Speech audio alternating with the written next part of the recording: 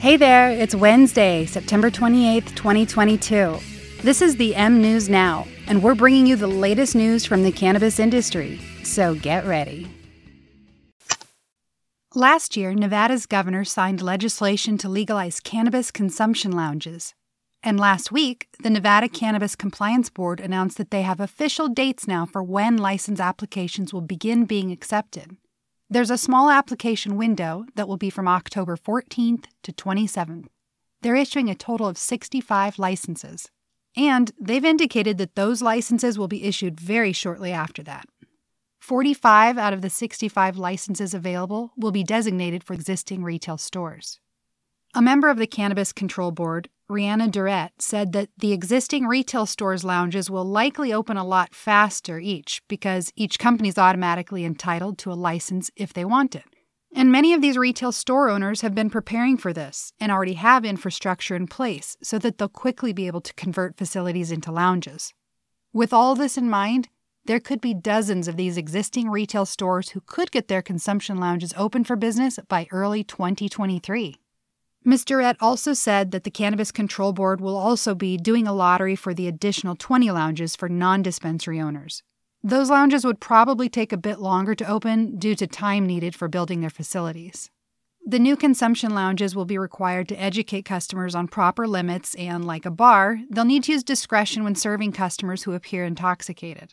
Lounges would also have plans in place for limiting impaired driving, such as partnering with rideshare companies and/or having a no-tow policy so that patrons could take a taxi or an Uber home and then come back to get their car the next day without fear of it being towed away. There will also be state regulations for limiting secondhand smoke for employees and for ensuring that consumption is not visible from the outside. Additionally, cannabis consumption lounges would not be allowed to sell alcohol, tobacco, or any nicotine products. And casinos would not be allowed to open consumption lounges, because the Nevada Gaming Commission has already warned its members that cannabis cannot be allowed anywhere on their properties due to the fact that cannabis is still listed as a federal Schedule I status drug, and that illegal federal status affects the gaming rules.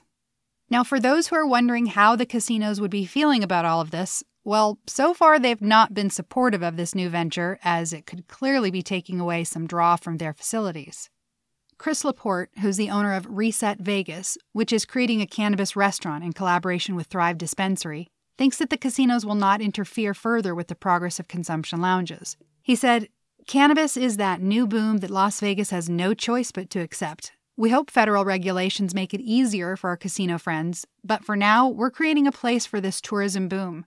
It's going to put heads in beds, and that's good for everyone here." As for what we can expect to find in these soon-to-come cannabis consumption lounges, we have a few ideas already from some of the big retail stores in the area. And one retail store actually already has their own consumption lounge. It's owned and operated by the Las Vegas Paiute tribe on their own sovereign land, which is just a short drive from the downtown Strip area. The tribe's consumption lounge has been the only one in the state thus far, thanks to a state law that allows tribes to create their own regulations for state legal cannabis. The Paiute tribe's location is called the Nuwu Cannabis Marketplace and the adjacent tasting room. They offer flower, pre-rolls, dabs, edibles, and infused foods and beverages. They can also provide equipment such as bongs and pipes for you to use. Inside, the place is cozy with wood beams and wood shelving all around, giving it sort of a natural feel. There's also lots of comfy black leather seating and tables to settle into. The bright lights keep the place from feeling too dark, and overall, it sort of feels like being in a nice restaurant.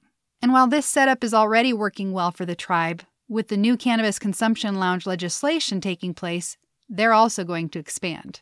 The Tribal Council recently broke ground on a new 200,000 square foot location that they want to turn into more of a nightclub-style cannabis lounge. One current retail store that definitely plans to open their own lounge is Planet 13. They currently have the world's largest dispensary with 16,000 square feet of retail shopping space. They also own a 4,500 square foot Mexican restaurant that they're planning to turn into a massive entertainment complex. Owners Larry Schleffler and Bob Grosbeck told Leafly that it'll be a lounge of true luxury. The site will be able to host 400 guests, and in addition to cannabis, it will also feature live music and food. Another venue that's spoken about their imminent plans is a downtown Las Vegas location owned by Chris Laporte, who's also owned several other successful nightclubs in the area. LaPorte's latest company, Reset Vegas, is teaming up with Thrive Dispensary and creating a restaurant that will feature live music and DJs along with cannabis-infused gourmet foods, such as filet mignon. LaPorte said, "Picture classic Las Vegas and the lounge singing. We designed a supper club where you have great eats paired with well-curated music." These are just a few of the many plans that will soon be coming to Las Vegas. It'll be exciting to see all the other creative ways that businesses will come up with to draw people into their cannabis consumption lounges. We can't wait. Pennsylvania's Lieutenant Governor, John Fetterman, is running for Senate. He's also been a long-time outspoken supporter of cannabis legalization. And as a Democratic candidate running against a Republican candidate, Dr. Mehmet Oz, Fetterman has been under attack, which of course is typical behavior for either political party in an election situation, unfortunately. One of the issues that the opposing party has been repeatedly focusing on as a means to undermine Fetterman is his support of cannabis. And of course, some of these so-called facts to prove their anti-cannabis stance are often not facts at all, and can be twisted and sometimes false. This week on Monday's Fox News, former President Trump's campaign manager and later senior counselor, Kellyanne Conway, tried to lash out against Fetterman and attack his pro-cannabis stance. Conway was on Sean Hannity's show and took the opportunity to attempt to discredit Fetterman and his campaign. She spoke of Fetterman's term as lieutenant governor in Pennsylvania and said, "He put the marijuana flag up. He thought that was funny." She added, "Here's why that's not funny. That there's been a doubling of overdose deaths in Pennsylvania while he's been in office from 2015 to 2021. She then added, "Fentanyl is rankling every corner of the state." There's a lot to unpack in that.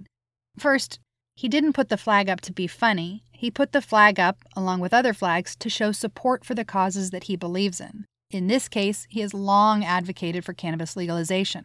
He doesn't find cannabis funny. He believes it should be legalized. That's why it's being flown. As for the deaths, there has not been a doubling of overdose deaths in Pennsylvania since he was in office from 2015 to 21, but she was close. The Pennsylvania Office of Drug Surveillance and Misuse Prevention reports that there was a 40% increase in drug overdose fatalities from 2015 to 2021. The vast majority of those was from fentanyl and opioids. It's not clear how Conway transitioned "he put the marijuana flag up and he thought that was funny" to overdose deaths and fentanyl being in every corner of the state. The way she said it did seem to link Fetterman's flying the marijuana flag to overdose deaths in the state, and implying that he somehow thought it was all funny. Pennsylvania's overdose rate was 40% from 2015 to 2021. The whole country's overdose rate from 2017 to 2021 was 35%. But that was also in 2 years less time than Fetterman's years in office. So if you compare the same years, the overdose rate is about the same. And if that's Fetterman's fault in Pennsylvania, then it must also have been Trump's fault nationally during that same time frame when he was president. You can't have one and not the other. Or perhaps it's neither of their personal or political parties' faults. Perhaps this is just the overwhelming problem of opioids and fentanyl, neither of which have anything to do with cannabis. And yet, cannabis is being called out by Kellyanne Conway as being part of the problem. But in retrospect, looking at Kellyanne Conway's past, she has famously coined her own term of alternative facts, which she used to use constantly when she worked in office to describe the former administration's spin on something. So now, apparently, her take on cannabis and Fetterman are also alternative facts. But another way of saying it could be twisting the truth. And if you'd like, all of the numbers could easily be fact-checked through the federal government's National Health Institute, the National Institute on Drug Abuse, and the Center for Disease Control and Prevention.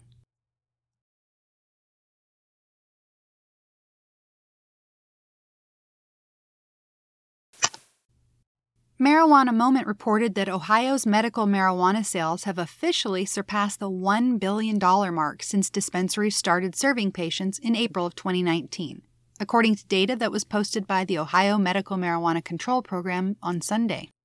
The state is currently preparing to double the number of dispensaries by early 2023, with 70 new licenses that have been granted by a lottery system back in May. And more retail locations will definitely lead to more sales.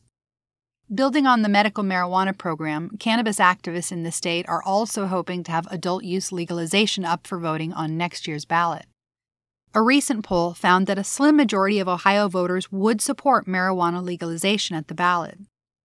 This year, though, voters will be able to decide on decriminalization in several jurisdictions. That will be in Corning, Helena, Hemlock, Kent, Laurelville, Rushville, and Shawnee. There have already been decriminalization measures enacted in at least 27 different other local jurisdictions within Ohio. And hopefully, this fall's election will bring several more. That's all you need to know for today. Be sure to keep listening for the latest updates and follow us on themnewsnow.com.